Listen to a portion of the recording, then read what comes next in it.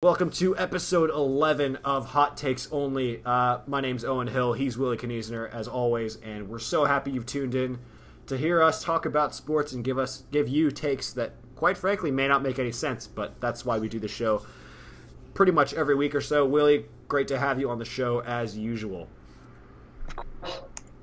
Got a lot of good stuff to get to this week.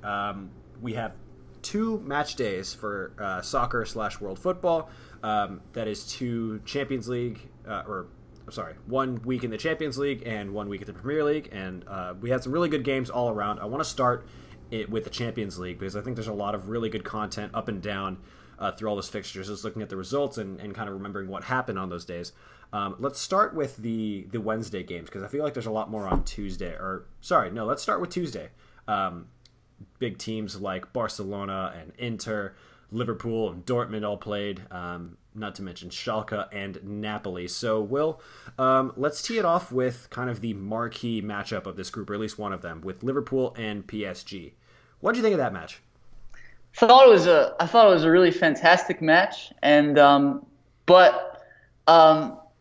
really great that Liverpool got the winner at the end because I really think they deserved to win. So, but it was everything that we asked for coming into the game. You know, what did you think? Yeah, it was a really good match to watch. I think my biggest complaint with it, obviously as a Liverpool fan, was just a little bit of the defending, and especially the giveaway to the equalizer. Salah giving away a ball like that in midfield is not something you see a lot from him, and his disappointment on the bench is something that has come under a lot of, I wouldn't say scrutiny, but a lot of analysis, if you will, for lack of a better term, especially by a lot of the Liverpool press. And I don't know, it just seemed like it was one of those games where Liverpool had every opportunity to really kill it.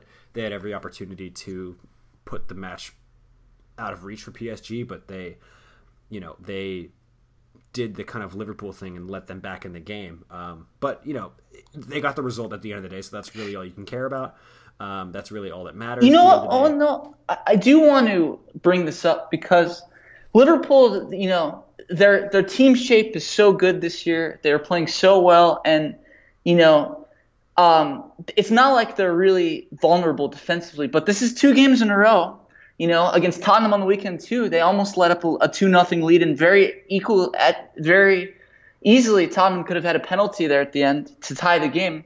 So, I mean, while it was a very good performance, I think that is a little bit something to watch going forward. Yeah, and Klopp was right to highlight that. He said Liverpool should be expecting problems in the near future, especially given the matchups that they have after Southampton at home this weekend. They've got Chelsea twice in the span of a week. And that's never an easy matchup. Of course, Chelsea and Liverpool right now, the top 2 teams in England, separated by just a 1 goal in the goal differential column. But both teams playing really well, and I think you're spot on there, kind of giving these big teams, these really talented teams like PSG and Tottenham chances to get back in the game really late on.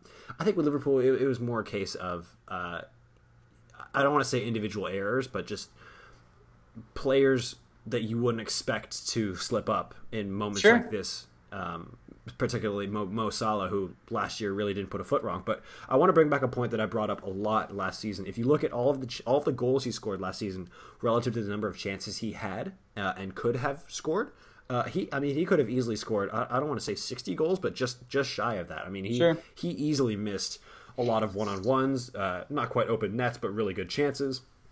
And that's just kind of par for the course. But in the game against PSG, he really gave it away cheaply in the middle of the park. And Liverpool, they have this mentality where they attack as a team and they defend as a team. And that seemed to be the kind of I don't want to say you saw a dip in work rate from Salah, but it wasn't the same Salah that we saw last season with the intensity and the work rate. And maybe that's something that Klopp is going to have to talk with him about a little bit. Like, yes, we know you scored all these goals last season, but we need you to keep on working as a team. And I don't think it's a slight towards Salah or the dressing room mentality. I think it's just more of a question of, it has been a very long 2018 for Mo Salah. Of course, most of his goals from that incredible 2017-18 season came in the 2018 calendar year. And then obviously with the the injury in the Champions League final, and then impacting the World Cup, and then not having the best World Cup in the world, and then having a short vacation, and then having to come back quickly and play a pretty tough little stretch Liverpool have in the next few weeks or so. But I think it'll resolve itself at the end of the day. I think Klopp's a good enough manager, and he knows his team well enough to be able to work around this. But you're right; it is something to keep an eye on for sure, and especially with a team like Napoli in their group, it's that they can't really fall asleep, if you will. Are you concerned? I mean, are you concerned that this will keep up? Because I mean, you brought it up last show, but he's been missing chances he normally makes. There was a time or two where he could have passed, but into the other players, but he didn't. And like you said, this game, his body language after he made that pass really seemed negative. So you just wonder if he's just struggling a bit. Maybe I would rest him for a game or something, and then maybe he'll get back on track. Yeah, and I think that with the Carabao Cup coming up, obviously you don't want to field a weak team against Chelsea, but you have to think some of the players are going to be rotated in the squad. Obviously, there's a lot of quality up and down the squad with players like Firmino and Sturridge. Firmino actually coming off the bench, obviously, to get that winner. But you think of Daniel Sturridge, Dom Solanke, and Divock Origi when they're both healthy. We haven't even mentioned Fabinho or Xherdan Shaqiri in the show yet, and these are two players who have gotten really good time so far into Klopp. But when they have, they've looked very good. I think Shaqiri. You bring up a really interesting point, Owen, because Liverpool have a ton of fixtures coming up, not only with the League Cup with Chelsea, but in the next weeks, and for the next 3-4 weeks, they play midweek games and weekend games. And I would like to see, because Liverpool have so much depth this year, I'd like to see them for the Southampton game rotate players. But I'm very curious to see, because Klopp only made 2 changes, and one was out of necessity, putting in Sturridge for injured Firmino. So I'm curious to see what he's going to prioritize and how much he's going to rotate players. Yeah, and it'll be something to watch for sure. I think definitely he's finally realized that every match in England is a tough one, and you can't really afford to take your foot off the gas, even if you kind of expect to win the game. So I don't think we'll see a weakened side per se, but we will see one, I think, that is not kind of the same quality of one required to face a PSG in the Champions League or a Chelsea in the league. Or a Tottenham away, or any kind of big matchup, if you will. For sure. But to avoid spending too much time on this. I do want to bring up one more quick point on Liverpool, though. Then we'll move on. I think that Jordan Henderson, we were talking about this a little bit, played extremely well. He was plugging in the gaps. He was in the right spot. He was making tackles. He wasn't giving the ball away, but really just defensively disciplined. And this just brings up a really interesting dilemma, because to me, right now, James Milner is playing so well, he has to be in the lineup. And Wijnaldum is very athletic, and he gives you a little bit of speed, which if Keita's not in the lineup, he gives you. And I think that this brings up a really interesting point, because while Keita does play defensively, Henderson's perhaps a little bit better on defense, but Keita surely won't like sitting against the big clubs. So I'm curious how you think Klopp's going to handle this situation. Not to mention the other 2 midfielders. Well, not to mention Fabinho as well in there. So how do you think he'll handle that situation? He's definitely got a bit of a dilemma on his hands in terms of selection, especially in the midfield. But I do think the kind of starting 3 in that midfield he led the season with is going to be the one that, at least in this first part of the season, until Fabinho gets acclimated to playing with the team, that's going to be the team he rolls with. I think ideally he'd like to be able to play Fabinho in that number 6, kind of, haven't really acclimated to the way Liverpool play, because obviously Fabinho came from a system where he's much more of a traditional number 6, really sits in the hole in between the midfield and defense, really shielding the back 4. Liverpool don't have one of those players. They have a kind of Jordan Henderson hybrid where he's a little bit of box to box, he's a little bit of a number 6 as well. So he's not really one of those 2 roles, but he serves it really efficiently, and he's obviously club captain too. But Milner's just playing so well that you cannot drop him at this point in time. So I think it's going to be a tough one, but ultimately when Fabinho comes back, he's going to be the guy, and then Keita obviously is one of the first names on the team sheet, not just because of his price, but because of his quality.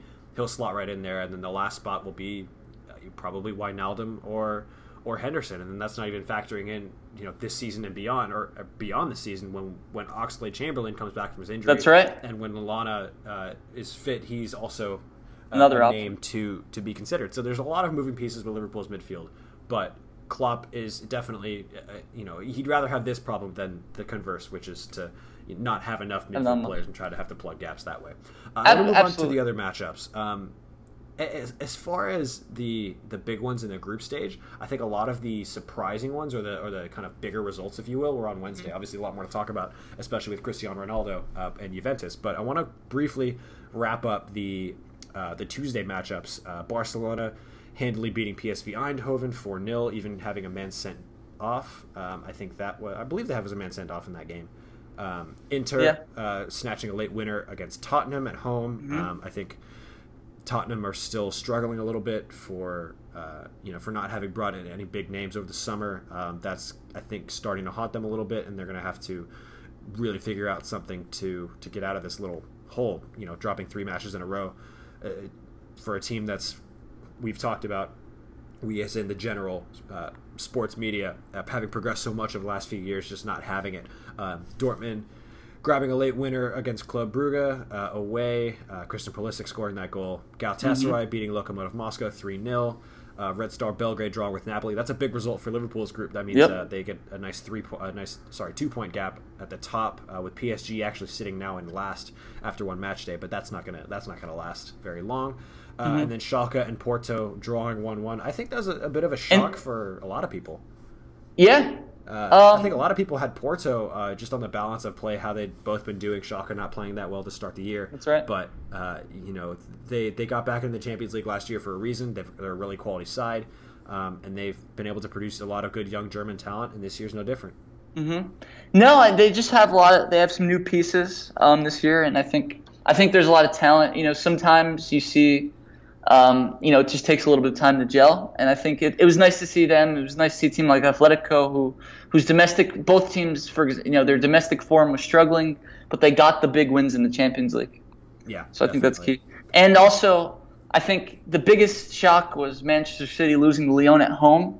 I don't think there's really cause to panic, but Man City just seem a bit off the pace. But I think they should still win the group. Yeah, no, I think Man City, at least if they don't win the group, they'll finish second in the group. They're going to progress to the knockout stages. I mean, I think that if they were to not make the knockout stages or win the league and also fail to win the league, I don't want to be that guy, but I feel like that might be grounds for firing Pep Guardiola. Wow. That's more of a hot take than anything, and we're also very early. This is it's a way overreaction. But if you back a manager with that much money, and he's so-called the greatest manager that's ever played, and the team last year was kind of, heralded as the greatest team to ever play in the English game, then you have to deliver results as well. The style is not enough. Pretty much any pundit will tell you that the style will only go so far. You need to have the substance, and if they can't produce the substance in the form of trophies, then is Guardiola really the right guy? But again, it's been one match day. I think they're fine.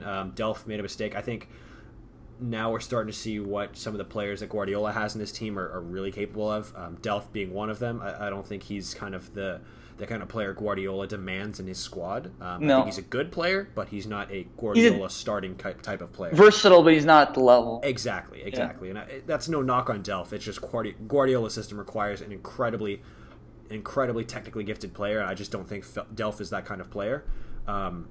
It's just one of those things. I mean, you look at what he prioritizes in players up and down the pitch. You think of Ederson, very good on the ball, full back by trade, turning into a goalkeeper. John Stones better on the ball than he is without it as a defender. Laporte kind of the same. Putting him at center back. Fernandinho, again, kind of that plug on the gap in the middle of the park, but also very gifted with the ball. So there's a lot of trends, and that isn't.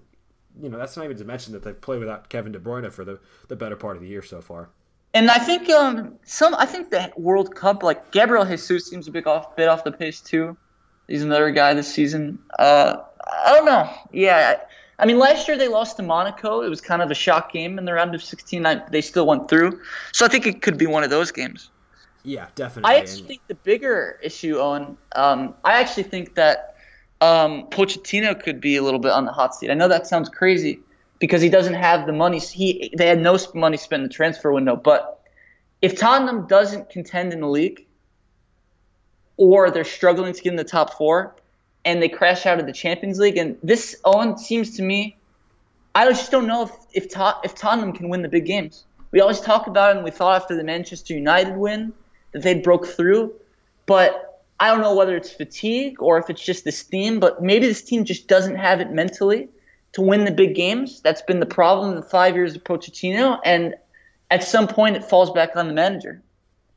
Yeah, no, I agree to an extent. I mean, I feel like just the way they've been able to shape the team, Pochettino and his staff has been positive for Tottenham, and I think they need to look at it more on the positive. This was always going to be a rough year for them, especially with the money coming out for the stadium, and Sure. now the stadium being delayed. I mean, I think that was supposed to be their big thing this year, but that hasn't panned out, and all of a sudden you're looking at a squad with no reinforcements, and then players feeling fatigue from the World Cup. I mean, Harry Kane was gone for so long. He finally scored in August, but he was, I think, at one point in the game he had the fewest touches of any player. This is on the weekend against Liverpool. There was the fewest touches of any player on the pitch, which is, for a guy who's supposed to be your guy, it's disappointing to say the least. Yeah. They also have a bunch of players on the team who are, played in late stages of the World Cup. Exactly. So fatigue could, just a lot going on there. And quickly, I mean, what are your thoughts on the Ronaldo red card? Honestly, I haven't seen it back from a great angle enough times. From what I did see, there wasn't enough in it for me to, for me to say definitively that it was a red card. If he did what it kind of looks like he did, then I guess that's fair. At the same time, I do think that maybe Ronaldo's finally starting to get a little bit of this, what happens to players who play Spanish teams. I feel like there is this bias with La Liga, and I'm going to go on record and say it. I feel like the La Liga teams get the benefit of the doubt 9 times out of 10 with referees. I mean, you see that with teams like Atletico Madrid with the amount that they foul versus the amount that they get fouled. Teams like Real Madrid, obviously, getting Cuadrado sent off in the Champions League final, not this past season, but the season before. I know there's a lot of isolated, incidents, and I don't want to extrapolate too much on that, but there's definitely something to be said about the, maybe not favoritism, but the preference to overlook a lot of the discrepancies from La Liga teams. That said, if it is, really a red card offense, then, I think it's fine. The one thing I did see before we came on air, though, was a headline saying that Ronaldo's match ban might just be one. Yeah, I think it's so going to be he could one. play Man United, and I think that's something UEFA will kind of look favorably upon. Is the Absolutely. Kind of the return they'll get on seeing Cristiano Ronaldo, kind of the favorite son of Man United, going back there with Juventus. So, not to be a conspiracy theorist, but I think there is a little bit of funny business going on there. Yeah, absolutely. And you saw the tears. I think he's just really struggling to. He's been struggling this season. They're trying to figure out where his best position is. I think he'll get it going. Yeah, I mean, he finally scored at the weekend for Juve, so it, no cause for concern. I don't think. I think I initially brought it up on the show when we had Nick last week, but it was only a matter of time before he found his footing, and he scored 2 quick goals for the old lady. So no harm, no foul.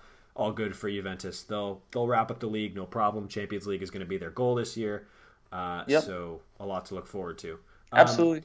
Aside from the Man City Lyon game, there really weren't any major surprises. I mean, that's kind of the big one, and we've already spent time talking about that. But some of the other ones, we had Ajax and Athens, AEK Athens. Ajax winning 3-0 handily at home. Shakhtar Donetsk and Hoffenheim drawing 2-2. Of course, Hoffenheim, the rookies in the Champions League this year, after failing to qualify last year, just barely.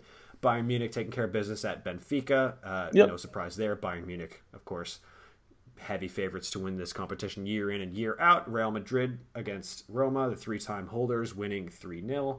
Against last year's semi-finalist, Victoria Pilsen, 2-2 with CSKA Moscow. And Young Boys losing 3-0 at home to Manchester United. I think there's a little bit of righting the ship going on at Man United. I think Mourinho's finally gotten the conversation away from him and back onto, I guess, what we expect it to be on is more just the competition season. he's still firmly under the microscope. Don't get me wrong, and every result is going to be heavily scrutinized by members of the English media. But I think a lot of the problems he was having earlier on in the season have at least not been as bad. And to build off that, they've got a couple things going in their favor because Valencia is in really bad form domestically, and they did not play very well in the Champions League. So there seems to be an opening where they can finish second, and Anthony Martial got back on the score sheet, so that's a good sign for them going forward. Yeah, he's definitely disgruntled, to say the least, the Man United striker. You thought when he scored that goal against Liverpool on his debut, he was going to be the next big thing, but 3 different managers in that time, and it hasn't really worked out, or 2 different managers, I'm sorry, and it hasn't really worked out for him. So want to keep an eye on that young Martial, see if he goes anywhere in the January window if things get worse at United. And I just want to also, in one other final note, I just want to go on record and say I know they've been looking really bad this tournament, but I think that Roma is a team that in a few months is going to be really good. Really? Yeah, I think the additions of not only Zanzin Pastore, but I think Patrick Schick is going to be really. Patrick is a really good young player. I think that they're just kind of struggling to put the pieces together right now. They also got another 19-year-old who's really, really good. I think they're just – I don't know. I think if they can make it second in the group, I think that they'll fly under the radar. Yeah, That's just my thought. I don't want to say it's unheard of to see a team like Roma really get better as the season goes on and make a run. Of course, last year they did set a pretty high bar for themselves. Mm-hmm. Eusebio Di Francesco, of course, a wonderful manager for them. I think he's doing a lot of good things tactically.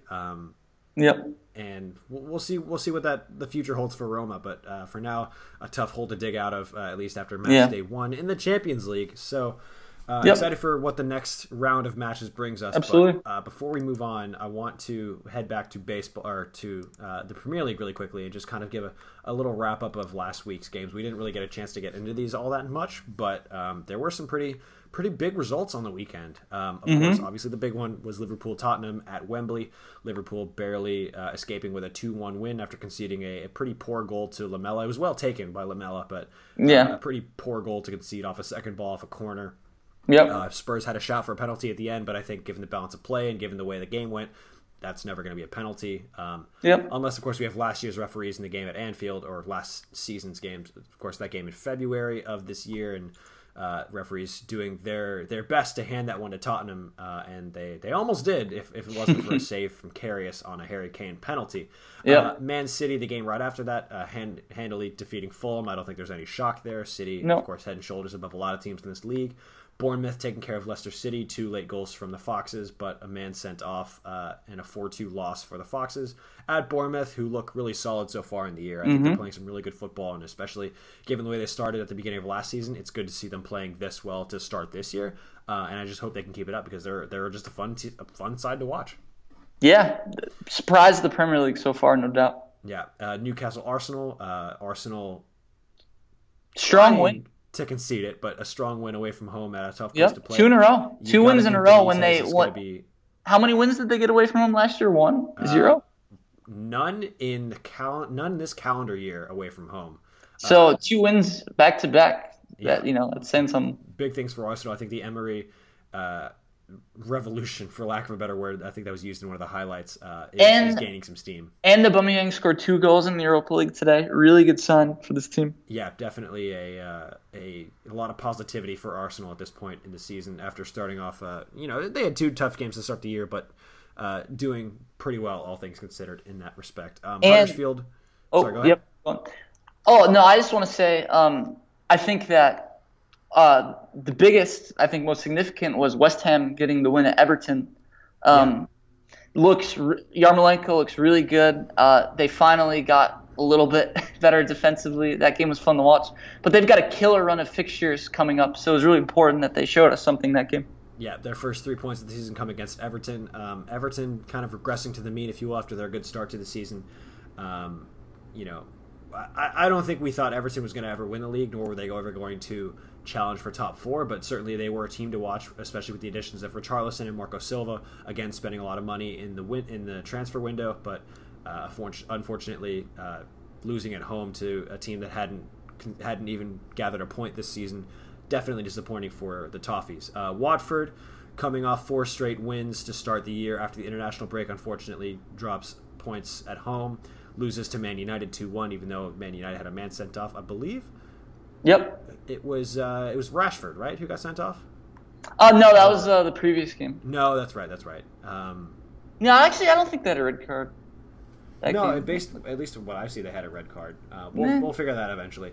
It was Matic. That's right. Oh, it was that's Matic. right. You're right. Matic At the very end. At the very end. Yeah, that was stupid. I remember watching the highlights and thinking, why is he getting sent off at this point of the game? Yeah. Stupid play. It was a really stupid challenge too. Wolves taking care of Burnley at home. Wolves, obviously a very good side, playing some really good football. Burnley really struggling.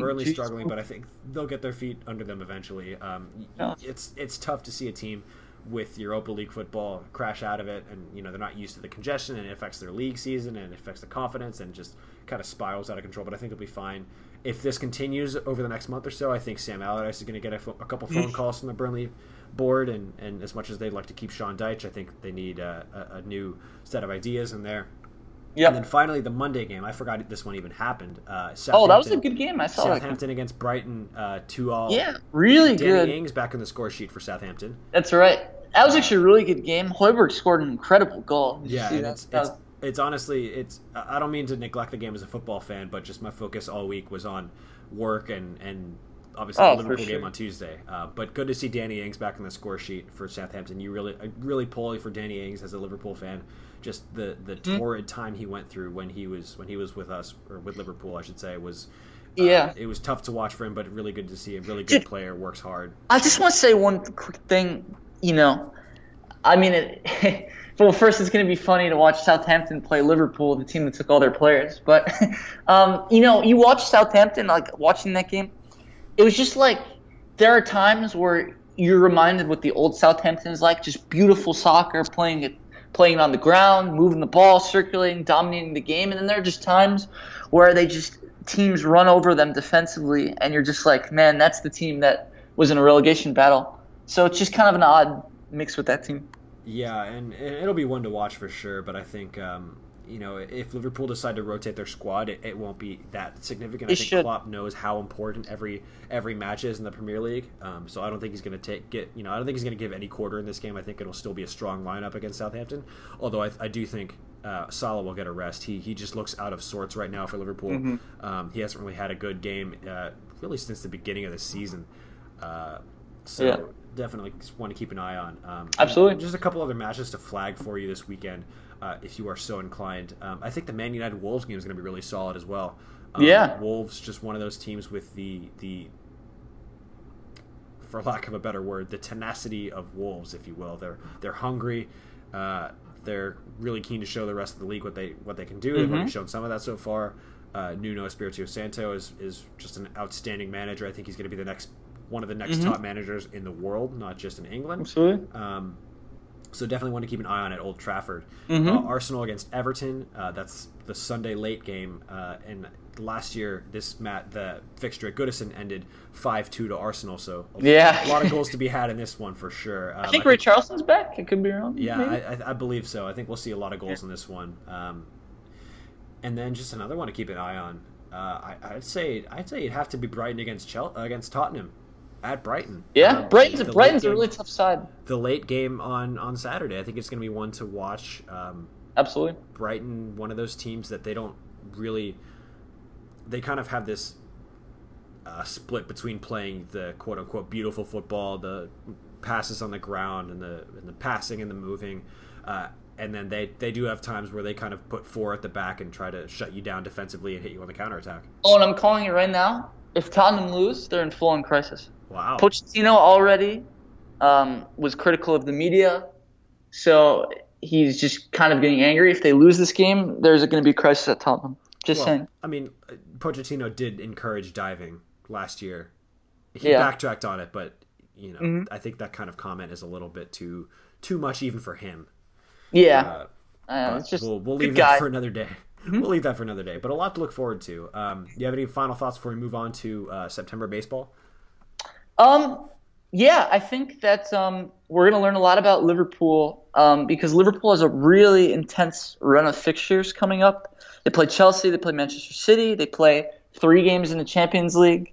I think that we're going to learn a lot about their title aspirations coming up. Yeah, definitely. And I think my one thing to keep an eye on is going to be Arsenal. I think Yeah. they, after the tough start to the season they had, I think the Chelsea game was especially, if I was an Arsenal fan watching that game, I'd be really hurt by that game just because they had their chances to not only beat Chelsea, but to really put the game away. Yeah. And they just weren't able to take them. And that's kind of, I don't want to say that's what Aubameyang's good at, but that's kind of what he was at Dortmund. He scored so many goals. I think it was the 2015-16 season because he was put in so many good positions by his just raw pace and Thomas Tuchel's coaching. That you get to see some of that. He puts himself in so many good positions because of his pace, and Salah is kind of the same way. But his finishing sometimes is what goes missing, and Yep. that'll be one to watch for sure. Absolutely. So Absolutely. definitely some great games to keep an eye on. Again, this weekend the Premier League never ceases to amaze us. That's why we're fans. That's why we love doing what we do, talking about the Premier League, and we also love talking about baseball. Will, Yes. today is September 20th, 2018. There are approximately 10 games left for every team in baseball, and I could not be more excited for the postseason. How are you feeling about everything baseball related? I'm feeling incredibly excited for both the end of September, well, just the chase here and the end of October. But yeah, I'm very excited. Oh, and I just want to quickly say that I think that there's been a lot of division races that have been crazy, but I think that the National League West has been especially crazy because going into August, the Arizona Diamondbacks were atop the league. Then Colorado took over, and all of a sudden Arizona fell off the face of the planet in September. They've lost so many games. And then Colorado looks like they had it, and then now they've been struggling. The Dodgers swept them, and now the Dodgers have a 2.5 game lead, I think, but I don't trust them at all. So if there's anything that sticks out, I just have no idea what's going to happen in that division.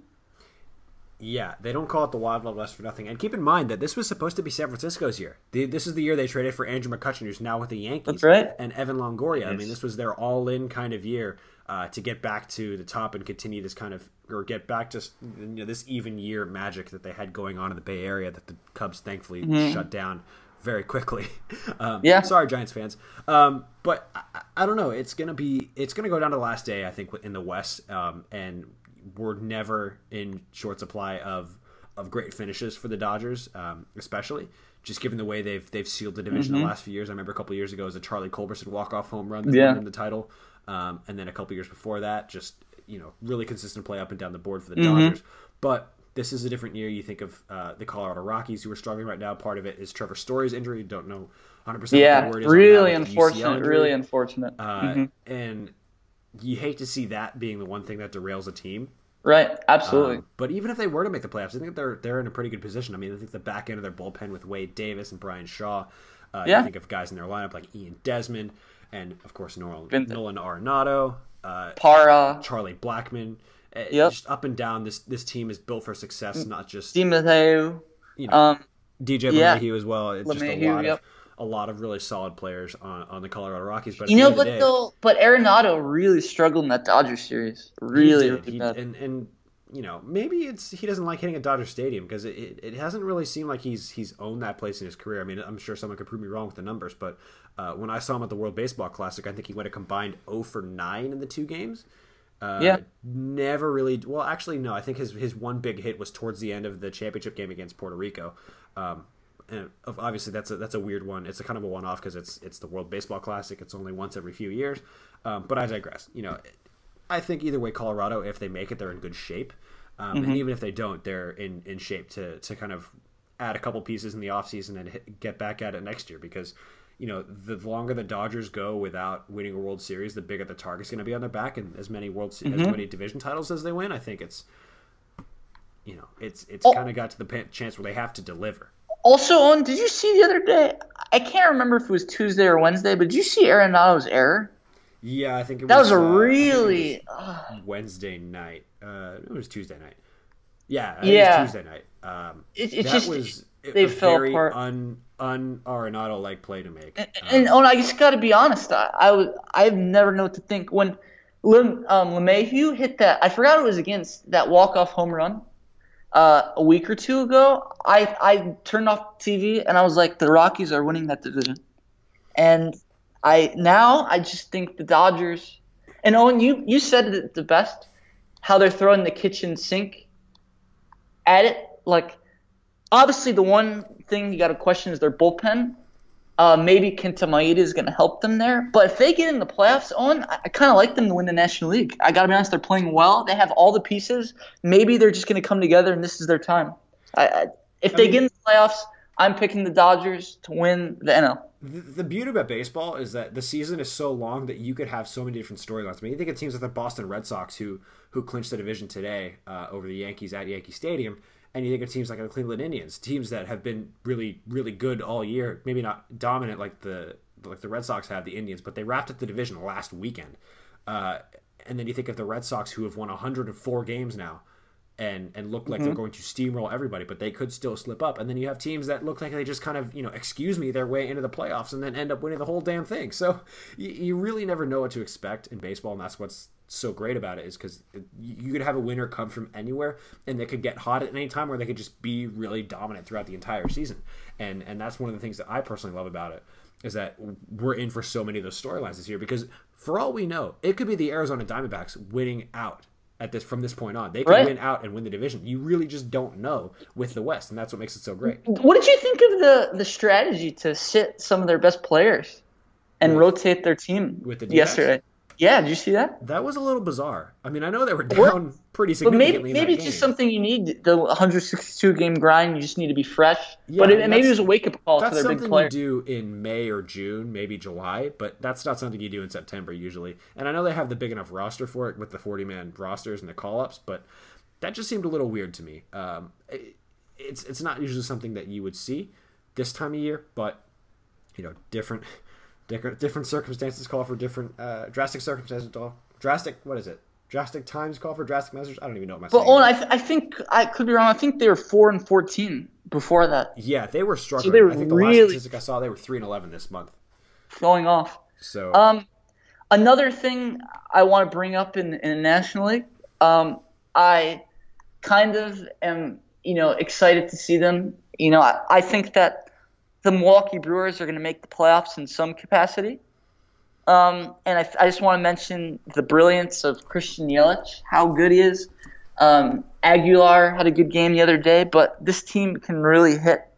And they're another team that I'm keeping my eye on here as we go down the stretch.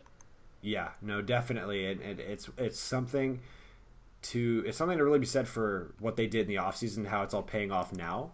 Aguilar hasn't had a great second half, but he's had he's playing well as of late. Had a big game the other day. Exactly. Milwaukee, of course, currently 3 games up for the top spot in the wild card, so I think they will make the playoff. They'll make the playoffs in some capacity, whether that's the division or the wild card. I don't think it really matters to them at this point as long as they're in. Because right now, if the season were to end today, it'd be Milwaukee hosting St. Louis, and the NL Central would have 3 playoff teams for the first time in a few years. I think. I don't think that's happened in a while. Of course, last year 3 teams from the NL West: Dodgers, A's, and Colorado, all in the playoffs. And it's kind of nice to see. Sorry for the background noise. It's kind of nice to see what happens with each division because you kind of get to say, okay, this one's the strong one because there's 3 playoff teams here, or this one's a strong one. For me, this year, it's more a case that the AL is just very top heavy, and the NL is more wide open, which doesn't necessarily mean it's the best division. I mean, you look at the Red Sox and the Yankees who play in the AL East. Those teams are going to combine for almost 200 wins. I mean, right now they're at 197 wins combined, which is absolutely absurd. Tampa Bay has won 85 games this year. That's as much as the Atlanta Braves. It's crazy. They're in third. It's incredible. They're in third by 18.5 games. Jeez. Imagine winning a division with a record that is third somewhere else. I mean, that's just how good the AL is this year. And, whoever misses the playoffs between Oakland and the Yankees is going to have like 96 wins. Okay, so sorry for the little technical difficulties there. We lost Willie for a second, but we got him back. We were just talking about how good the AL is kind of being top heavy. You were mentioning the Yankees as Mm-hmm. winning something like 97 games and being second by that much. That's got to be a blow to the gut, but at the same time, you still have to be feeling good about the rest of your chances against the rest of the American League. Yep. But the one thing to note though is Oakland put up a 21 spot today against Anaheim. That they did. That leaves them 1.5 games out of first place in the wild card, which means the difference between hosting a wild card game and going to Yankee Stadium for the wild card game. I want to echo what Dallas Braden said on Starting Nine. I think it was last week. I think if you're the Yankees, you don't want to host the Oakland A's. You want to, because as much as it is a home field advantage to be in front of your own fans and to have, the comfort of sleeping at home and all the kind of normal routines of a home game, that Oakland A's team is tearing the cover off the baseball right now. Yes, and absolutely. I think with a small ballpark like New York, you don't want to play that team. Up and down the lineup, there is power, there is speed, there is average, and there is pitching to go along with it. If in a one game playoff, but if this do you was a 2-3 really series, for a group that hasn't been, for a group of players that is new to this, would you trust them in a 1-game playoff? Absolutely, because I think Really? part of it is this kind of ignorance is bliss mentality of younger players, where you don't know to be nervous. It's kind of like talking about in golf. You and I, of course, big golf fans.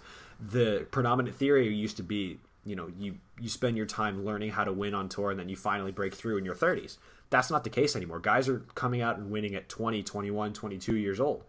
They don't know better than to be fearless. They go out there not knowing what nerves are and having this kind of mentality that, Wow. fine, let's go at it. So I think that is kind of the case with the Oakland A's right now. And I think they have enough veterans as well on that team to be able to know how to do it. I mean, Jed Lowry's been on really good teams in his career. And just up and down the team, there's quality, but there's also a little bit of experience as well. And that's kind of how Billy Beane put this team together. And I think it'll serve them well if they have to go on the road to Yankee Stadium or if they get to host a wildcard game at home. But, and kind of like you said, I mean, you're saying this last show, I mean, it can be a different guy, whether it's Chapman or Piscotty or Lowry, Chris Davis, Olsen. There's a lot of guys on that team, and the beauty is that balance. I got a hot take for you about the A's. Matt Chapman might just be the best defensive third baseman in the American League. Yeah, I was reading an article I would say, about that, I would say all of baseball, if not for Nolan Arenado.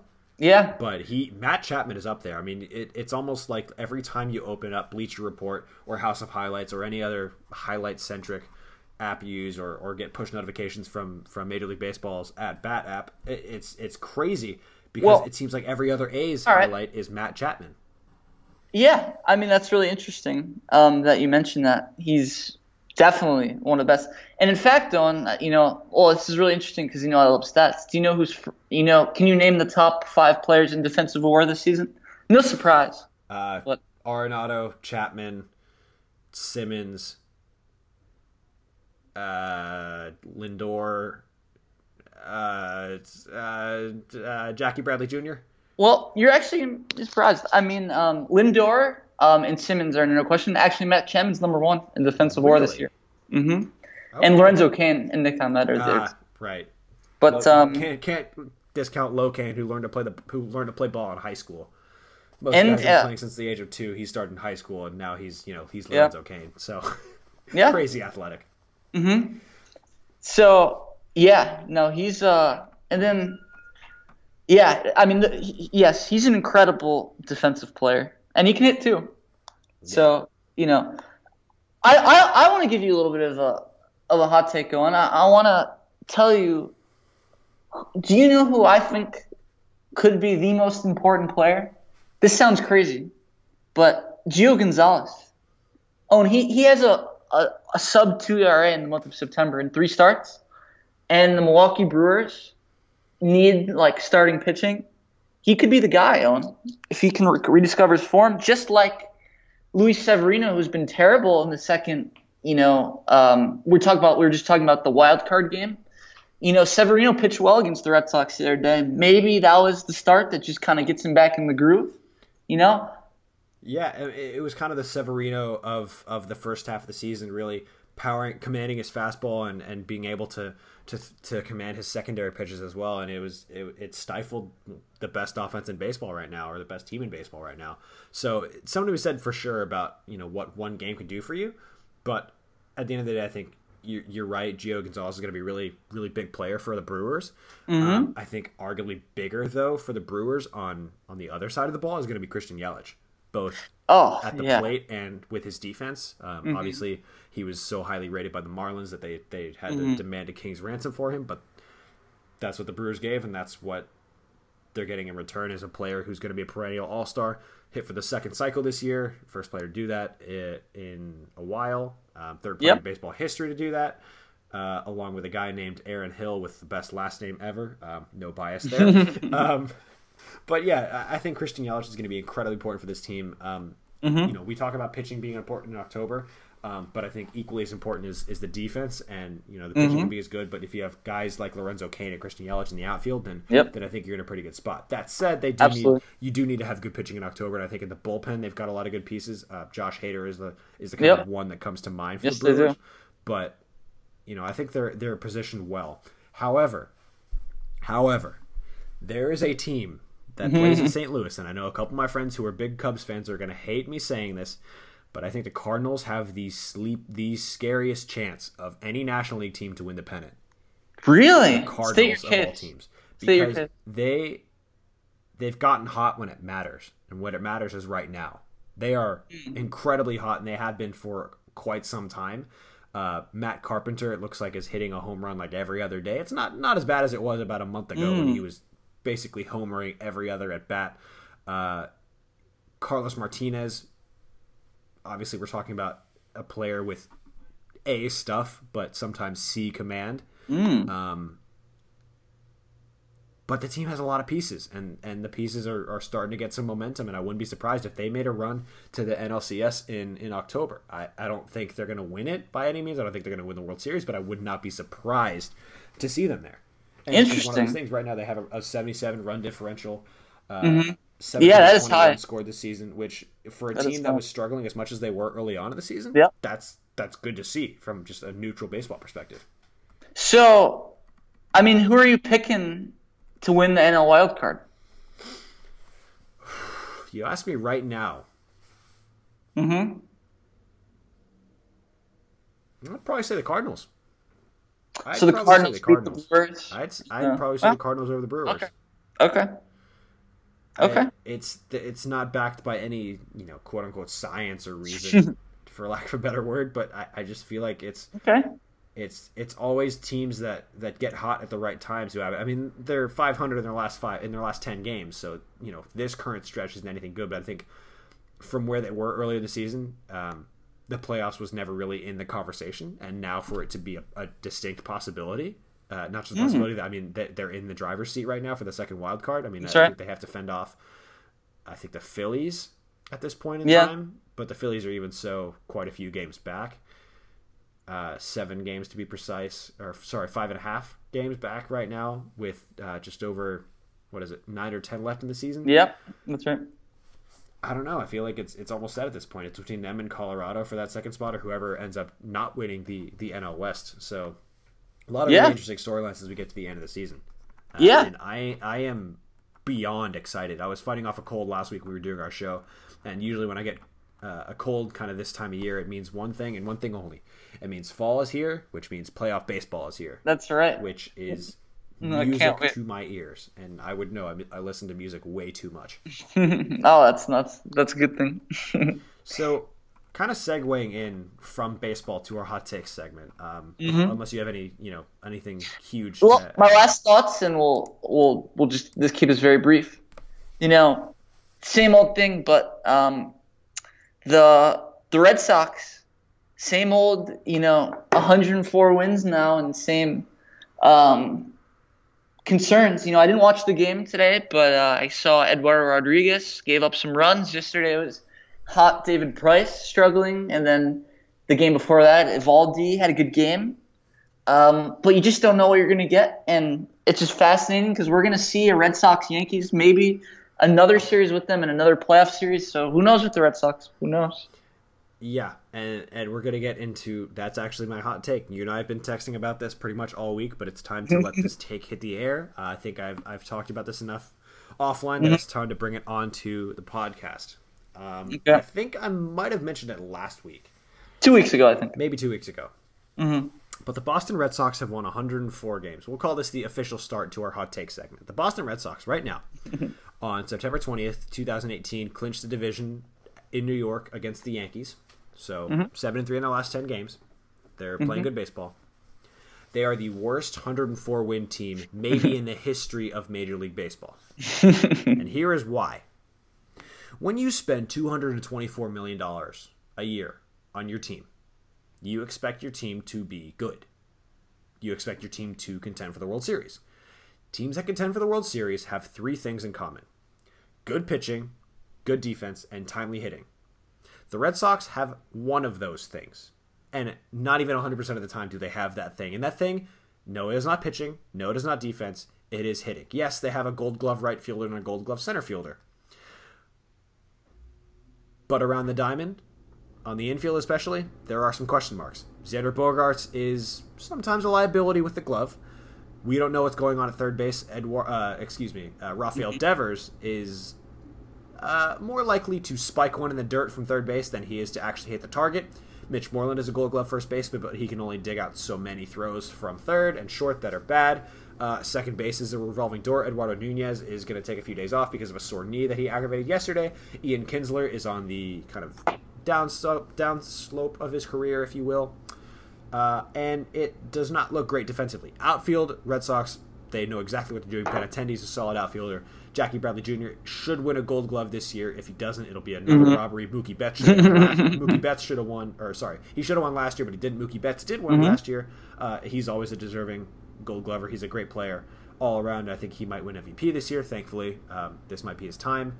They should have a separate award. Sidebar: they should have a separate award for Mike Trout. This is the best player in baseball not named Mike Trout award. Yeah. But I digress. So the Red Sox have good players defensively, but still some question marks there. Sure. The hitting. Let's get to the hitting. They have two of the best hitters in baseball right now, Mookie Betts and JD Martinez, and both of them are having MVP seasons. Can I just mention that next year it's going to be an issue? Because I don't think Martinez can have 2 seasons or like the one time. No, he could, but I think it's more unlikely than not, and especially this is kind of one of those weird years that you kind of see, the splits from him. I think in late July, that 162-game stretch when he was with Arizona, and then this part of the season with Boston, he was hitting. I mean, it was something on pace for like 50 home runs, 150 RBIs. It was something ridiculous like that. We haven't seen since Ryan Howard and David Ortiz and Manny Ramirez were all in the peak of their careers. But back to the Red Sox, the lineup. You think of players that are very solid in the lineup. You think of superstars like Betts and Martinez. And budding superstars like Benintendi, maybe Bogaerts as well. But outside of that, you look at the players like Christian Vasquez and Sandy Leon and Jackie Bradley Jr., who admittedly is hitting better as of late, but not still all that great. This year, I think he's upped his average to around 215, maybe 220 on the year. He's hitting the ball better as of late, which is credit to him for sticking with it and the team for staying with him and not giving up on him. Rafael Devers just came back from the disabled list, but we know what he's capable of. There's just this sinking feeling in me, and this is as a Red Sox fan and as a bit of a pessimistic fan at times, that just might not be enough in October to cover up for what is a disastrous pitching staff. I mean, disastrous with a all caps and the bullpen. A couple hundred exclamation points. The pitching staff is disastrous right now. The Red Sox know what they can get from one of their starters right now, because David Price can't pitch at Yankee Stadium. You could give him the stuff of you could give him Chris Sale stuff, and he's still not going to get out of 5 innings without giving up at least 4 runs at Yankee Stadium. Yeah, that's true. Chris Sale is the only sure bet in the Red Sox rotation and in the pitching staff as well. Hey, I saw that Workman gave up 2 runs in a third of an inning today. Yeah, Brandon Workman was not good today. Or that might have been yesterday. I think. I don't think he pitched Was that today. yesterday? I think it was yesterday. He didn't pitch today. I was thinking, wait, that was yesterday. He gave up a hit. He gave up a big hit yesterday. I believe it was one of Luke Voigt's home runs. That Price was responsible for. Anyways, back to the pitching staff, which is an abomination right now for a 104 win team. Mm-hmm. Let's go to the bullpen, shall we? Or actually, no, I'm not finished roasting our rotation. Rick Porcello, garbage. Mm-hmm. Eduardo Rodriguez can't command anything in his arsenal right now. Mm-hmm. David Price, I've already talked about David Price. And now let's get to the bullpen. Drew Pomeranz was supposed to be in the rotation, but he can't throw strikes, and the fastest he can hit his fastball is 90 miles an hour, which is nothing close to what he had last season. I don't know what kind of injury problems he's got going on, but not good enough. Heath Hembree gave up a go-ahead grand slam to Giancarlo Stanton today. That'd be an out at any other ballpark, but he forgot he's pitching at Yankee Stadium, so you can't afford to hang sliders over the plate to Giancarlo Stanton. Trash.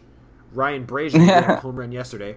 Garbage. Stephen Wright, who I don't even know what to expect out of Stephen Wright, who's more likely to spike one in the dirt and make Vasquez or Stanley Leon go and get it from the backstop. Not good enough. Joe Kelly, disaster.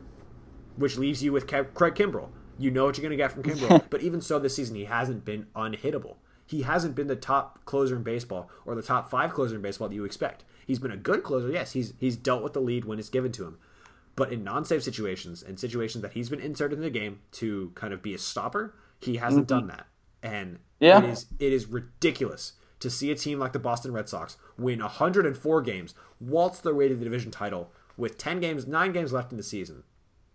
And for this to happen, it is actually embarrassing as a Red Sox fan, because this has first round sweep to the A's or the Yankees or the Astros or anyone else written all over it. And I guarantee you, if they don't get swept in the first round, they will not get out of the first round. It will be a loss in the first round either way, and the Red Sox will go back to the drawing board, and Dave Dombrowski will finally maybe have to learn how to put together a bullpen, because that is never something he's been able to do in his entire career as a front office exec. Wow. How about that? That said, go Sox. I hope they win the World Series.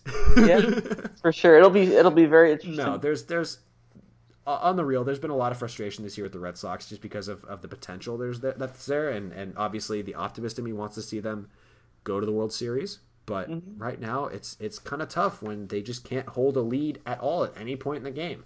And it's not the starting rotate. If it's not the rotation, it's the bullpen. If it's not the bullpen, it's the rotation. And if it's not one of them, it's the hitting can't show up or the defense makes a stupid mistake. And there's just all kinds of problems waiting to happen with this team that I'd be surprised if they made it all the way to the World Series and remained a team that actually struck fear into their opponents' hearts, because right now it doesn't feel like that at all.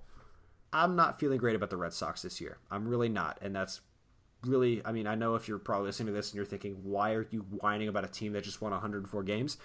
Because I've seen this before. The last 2 seasons, the Red Sox have been one of the best teams in baseball. They played really, really well all season. And to see them get swept in the first round, or almost swept in the first round, albeit by the Astros, a team that went to win the World Series, and the Indians, who went to the World Series the year before that, it's still just disappointing to see from a team that spends so much money on their players and really invests heavily in the squad.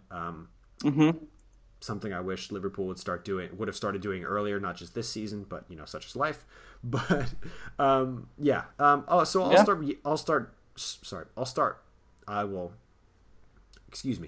stop yapping about the Red Sox, and I will let you get to your hot takes. And you know what? Just the last thing. When they won the World Series, their pitching has been much better, and the Red Sox did get swept by the Indians when the pitching was vulnerable. So that's just a thought. Yeah, that was the pre-Chris Sale. Yep. The pre-Chris Sale Red Sox. So the pitching staff only got marginally better. Yep. So instead of losing in 3 games, they're going to lose in 4 games. And maybe instead of losing in 4 games last year, they're going to lose in 5 games this year. Who knows? We'll see. All right, I got 3 hot takes. Bring your takes, Will. All right, number 1. So last year, I'm not going to talk about the Champions League, but the domestic league. Okay. Okay. Mo Salah scored 32 goals in 34 appearances, so that was 0.94 goals per game. I'm going to say that Gareth Bale scores a goal a game in La Liga, in part because of La Liga, the defense can be optional. But he Yeah, looks, you got that right. but he looks incredible, Owen. The way he interacts with Benzema is great. He's a scoring machine, and he can have big days where he scores hat tricks. So I think that this year is going to be a really big year for him. Yeah, no, I don't disagree with that at all. I think Bale, without Ronaldo, has finally come into his own, and it's taken him a while to get there. But now that he's kind of gotten the chance to be his own man, he's never, one of Ronaldo's understudies. I think that's going to serve him well, and I think it's going to help him score a lot of goals this year. And Real Madrid are still going to be a tough team to play in the Champions League. Simple as that. Yep, really crazy. Okay, number 2. Not only is Tiger Woods going to win this weekend, the Tour Championship, he's going to eclipse the all-time wins record of Sam Snead. He just needs 3 more in 2 years. So by not the end of next year, but the year after, he'll get at least 4 wins. I'm going to turn that take on you really briefly. Does he win 19 major championships? No. He wins 1 more. But he's going to win a few tournaments. I believe if he wins 1 more major championship, he calls it a career right then and says, yes, I can do it. I can come back from multiple back surgeries. I can do it. I'm going to go spend time with my kids now. See you guys later. Yep. That's what I think. 3. Okay, two more quick ones. Okay, number 1. I was reading an article on ESPN, and I don't know if you saw this, but it was talking about kind of – because everybody's been talking about how Neymar was really disappointing in that game, which I agree he was. I agree with what this article was saying, which I think he needs to leave PSG. I just don't – I think this is really bad for his career, and he needs to be at a top-level club because that team – he's not good enough to lift that team. That team, frankly, isn't good enough for anyone to lift to European glory. Wow. So you think eventually it's going to be time for Mbappe to leave as well? I think that I'm not sure what their contract situations are, but I think that they will in the next whenever their contracts are up, I think both of them will be gone. Yeah. I don't disagree with that at all. I think to achieve better things, I think Mbappe and Neymar will both have to leave. I don't know how soon that'll be. I think Neymar will definitely go first because he's a little older. You're right. I think Mbappe and Neymar both need to leave if they're going to achieve what they really want to achieve in this in their careers, because they're not long, and especially Mbappe's is built on him being as fast as he is and as quick as he is. And I think when you start to lose a step, that's when your game starts to go downhill a little bit. And unless he can reinvent himself at the age of probably 28, 29 or so, then it'll be rough for him. But Neymar, I think will go first, definitely. Yeah, I'd say so. All right, last one. And I just think this is a cool tease because I want to highlight September 29th because in the world of sports, I just looked at the games that day, and I don't know if I've seen a day. Tell me a day, Owen, where you can remember more great sporting events all happening in the same day, okay? I'm just going to go by sports here, okay? So let's start in soccer. So on September 29th, which is in 9 days, you have a bunch of derbies. So you have Chelsea-Liverpool, Juventus-Napoli, Real Madrid-Atletico Madrid, and then 2 other solid games, Leverkusen and Dortmund and PSG and Nice. So 5 solid soccer games. Okay? You have baseball, which will be the second last day, not only with the wild card races, but highlighted in the 3 biggest rivalries, Yankees-Red Sox, Cubs-Cardinals, Dodgers-Giants. You've got 2 college football games where between top 10 teams, Ohio State, Penn State, Stanford, Notre Dame. How many of those could make the college football playoffs? I'm not sure, but they are all undefeated at the point. And Ohio State, I think Ohio State's going to be in there. Well, I mean, they look really good. You would say Ohio State. Yeah. I got to be honest with you, dude. Well, we'll see, man. It's going to come. I think it'll definitely. I think they're a pretty good team. I think they're in a good spot as well to make some noise in the playoff. We'll see. And then also SU Clemson, which will be good. But finally, and also you can't forget about the Ryder Cup. So think about all the. I can forget about the Ryder Cup. I love it. I know you're big on the Ryder Cup, but I will be sleeping when the Ryder Cup is going on. I might tune in every now and again just to see. I do like to see golf played over on that side of the pond, but I think, on the whole, it's the Ryder Cup and the President's Cup just don't do it for me like they used to. Okay. They used to though. Oh. Because I used to look at it a little differently. Now it's a case of the players that represent the United States do so in a way that reinforces the negative stereotypes about Americans. I'm looking at Justin Thomas and Patrick Reed specifically. These are two guys who I think are a little too arrogant for their shoes. They're both major championship winners, which credit to them. That's something no one can ever take away from you. But I just think that they get a little too big for their britches, and they represent all the things that people hate about Americans, and that's disappointing to say the least. Yeah, it's funny, man. I mean, you know a lot about this, but I just don't get the same vibe about Justin Thomas. Like he can be arrogant, definitely, but he doesn't seem like a Patrick Reed. I don't know. Patrick Reed just kind of seems a little bit overboard. Thomas just maybe because he's quieter, but I don't know. To me, I can see it though. It's just to me, Justin Thomas. I know this is kind of unfortunate to say on air, but he reminds me of some kids who I grew up with, who I wasn't that who weren't exactly friendly towards me. I don't know if it's an Asian thing or a quiet thing or whatever it was, but or just something unique to those people. But he just reminds me of a lot of those kids.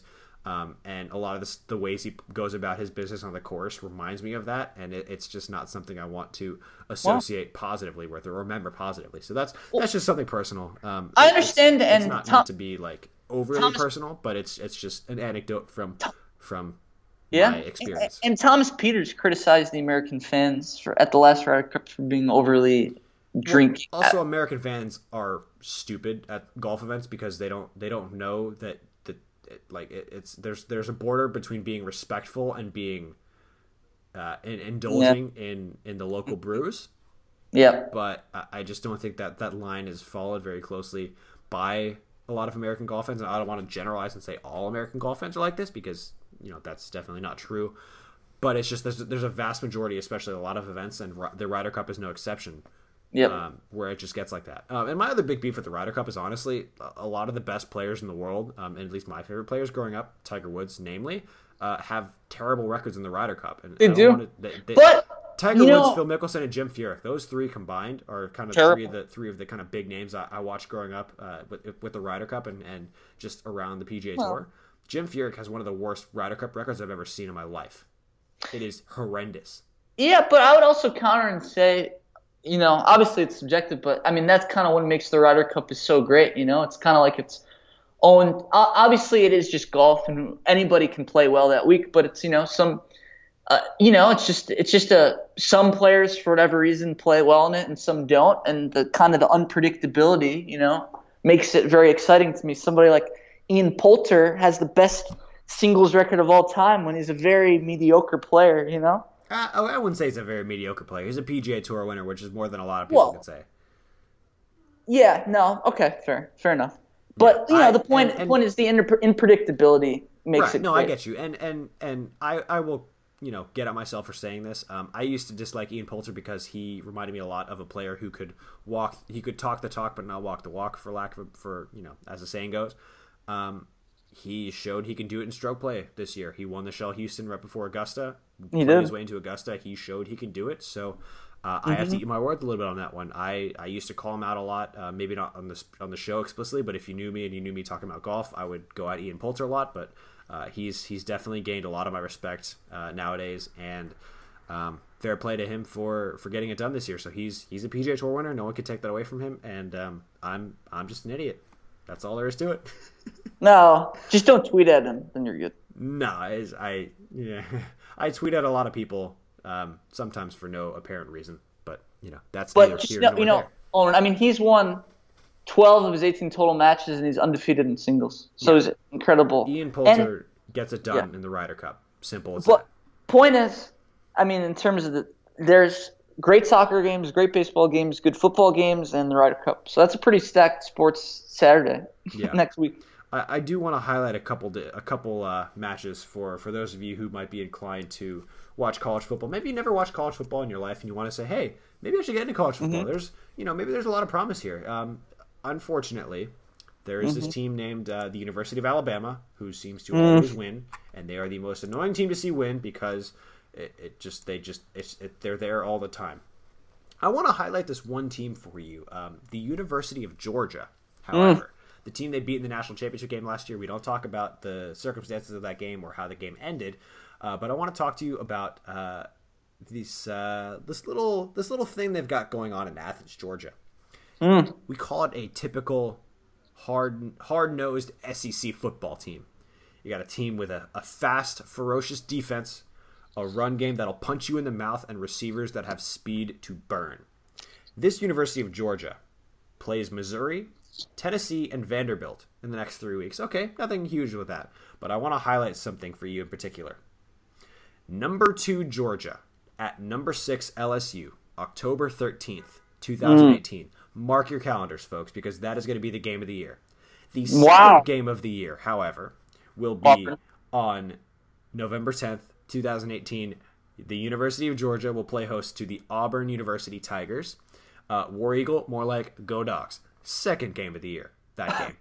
So keep an eye on those two games if you've never watched college football in your life and you want two games to watch. October 13th, Georgia LSU. November 10th, Georgia Auburn. And by the way, Georgia plays Florida on October 27th. Go Dogs. Oh, and I got to be honest with you, man. I don't think Georgia's going to make the playoff this year. Let me tell you why. Let me tell you why. Who's going to be in their way? Because one of the Big Ten teams, Ohio State or Penn State, I think is going to go undefeated. And Oklahoma, I'm not sure if they're going to lose either.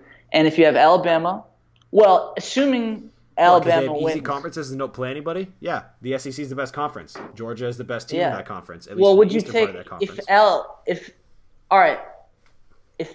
Alabama wins the SEC and the championship game, and then you have Ohio State say is undefeated and Oklahoma's undefeated? I mean, it's hard to leave off an undefeated team from a major conference for a one-loss team, no matter how good the SEC is and how good Georgia is. They seem to be definitely one of the best four teams. I would say they're better than Oklahoma, but I'm just saying that seems, they have a tough schedule. Like you said, Auburn, LSU, and Alabama is tough. You got to figure that they're going to lose one of those three games. Well, we'll put it this way. It's by no means a foregone conclusion that they're going to run the table in the SEC, particularly with their schedule.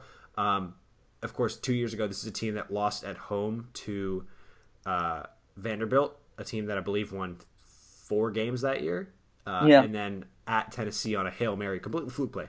It's been 2 years since then, and the game has changed. The team has changed tremendously. Jake Fromm has shown to be a top quarterback, and the run game has been absolutely phenomenal for the Dogs. But I believe in this team, and I don't think that Alabama is going to cause as many problems as they did in the national championship game, especially with a secondary this year that has been playing phenomenally well. DeAndre Baker, among the other cornerbacks on the team, has been playing amazing football. J.R. Reed right there as well. He was phenomenal last year for the Dogs. He's been great so far this year. And I think last year the biggest problem with Georgia was Malcolm Parrish on the defensive side of the ball. That's not taking away from Malcolm Parrish, who was a shutdown cornerback in 2016. Sure. 2017, I said this before on the show, but he was playing with a broken leg or the remnants of a leg injury that really prevented him from being that shutdown cornerback against Alabama and against a quarterback who could throw the ball like Tua Tagovailoa. That said, Georgia doesn't necessarily have those same problems this year. So they've recruited well in both the secondary and the defensive line and the offensive side of the ball as well. Of course, Justin Fields, the number one dual threat quarterback in the country, choosing Georgia over pretty much every other team in college football. Sure. And it'll be great to watch this year if the Georgia Bulldogs do play Alabama in the SEC championship game. That said, it's by no means a foregone conclusion that Alabama is going to make it to the SEC championship game because they still have to play Auburn as well in the Iron Bowl after playing Georgia. So you never know what's going to happen in the SEC West. The East is pretty much Georgia's to lose at this point in time. So to your point, as much as it might be a Georgia-Alabama matchup, I'm not completely sold. I wouldn't sleep on LSU either. And is there? I know this sounds far-fetched, but is there a chance that they overlook Missouri? They made a bowl game last year. They are at home. Like maybe, there might be a little bit. I think Missouri's a very good team. Drew Lock is a good quarterback with a good arm who's going to be a first-round pick in the NFL. But Georgia is, just too experienced. They're too good. And I just want to throw it out because Clemson's a team 2 years in a row that's lost to bad teams, to be honest. So we'll see, man. You can't overlook any game. As good as they seem, you got to take every game one game at a time. Yeah. The SEC is just brutal, absolutely brutal. Yeah, but something to watch for sure in college football. this weekend. A lot of good games, in baseball, and a lot of good games around the Premier League. And that just wraps it up here for us on the show. Hot Takes Only. Willie, any last parting thoughts before we sign off for the night? Nope. That's Syracuse could be Clemson 2 weeks from now. Looking forward to that one. Mm-hmm. All right, National TV, ABC. There you go. Go Orange, I guess. Anything that knocks Clemson further down the standings is good with me. Do you realize, Owen, that Syracuse has one of the best quarterbacks in the country? I'm not even kidding. He's just never healthy. Do you realize that Georgia has Jake from State Farm at quarterback? What are you wearing, Jake from State Farm? Khakis? Dude, I'm telling you, man, on a per-game basis, Syracuse's quarterback, his numbers are absolutely incredible, man. You wouldn't believe it. He gets concussed. He misses like half the season, almost every season. Well, you think about also the teams that Syracuse plays. Not exactly the best of the best, if you will. Well, you know what I'll say, man? This year the ACC looks very weak, but in the last couple of years it was really strong. So I wouldn't say really strong. I'd say there's two consistently good teams in the last few years. They've alternated as well. Clemson and Florida State. Clemson, Florida State, Louisville, Miami. Louisville with Lamar Jackson. Miami. I think Miami's kind of shown the world that they're not really the elite of the elite. Well, Syracuse, to put it this way, Syracuse is in the same division as Louisville, Clemson, and Florida State, and all three of them, not this year, but in the past, all three of them have been good. Well, I mean, 6 games to get you a toilet bowl, as my dad and my brother called it. Well, Florida State was down last year, but before that. Yeah, and of course, they won the national title a few years ago, and obviously Clemson won it as well, but... And Louisville's right there, man. They had a couple good seasons. Yeah, okay. Yeah, sure. Yeah, sure. Yeah, but it's really... We'll hand that to you. But yeah. Clemson could conceivably go through... Because the ACC is really down this year, they could conceivably... Right now, in our schedule, they don't face the ranked team, and unless they faced in the ACC championship game, they placed Virginia Tech. But, yeah, the teams just look really down. So, we'll see. But, that's why they play the games, and that's why we watch the games. So we have content to talk about on the show every week. And be sure you're tuning into the show every Friday, 7 a.m. Pacific time, 10 a.m. Eastern. The show drops on Anchor FM and iTunes. And a little fun fact where you can join our show, join the conversation at anchor.fm, downloading the app. There's a lot of really cool stuff on there. You can interact with us as we're doing the show, or after we upload the show, just interacting with us. I think we're going to start getting into a lot of the more integrations with Anchor as we go along here. There's a lot of really cool stuff on there. Of course, bringing back some of our usual guests. Nick Snyder will make an appearance on the show, I'm sure, at some point in the future as well. Talk about Arsenal and some more soccer. My brother and his friend as well. Talk some football as we get deeper into football season. Surprised the Falcons are 1-1 and not 0-2, but don't say anything about the Browns. Blind squirrel finds his day. I will say nothing about the Browns. I will let you watch that game. Now. I'll watch it right now. Go watch the end of that game right now. And that'll do it for us. So, as always, thank you for tuning in. You know where to find us, anchor.fm, and on iTunes, Hot Takes Only is the name of the show featuring Willie and Owen. Every Friday, 7 a.m. Pacific time, 10 a.m. Eastern. Be sure to tune in because we love making the show. We love getting involved, getting into it, getting stuck in, if you will, and interacting with you, our lovely fans, our lovely listeners. And be sure to let us know what you think. Social media will be in the description as always. And for Willie, thank you so much for taking the time to join me again on the show. Really appreciate you taking coming on as usual and talking some shop, talking some soccer, talking some baseball, and other sports. All right. For Willie, I'm Owen. We'll see you next time. This has been Hot Takes Only, episode 11. See you next time.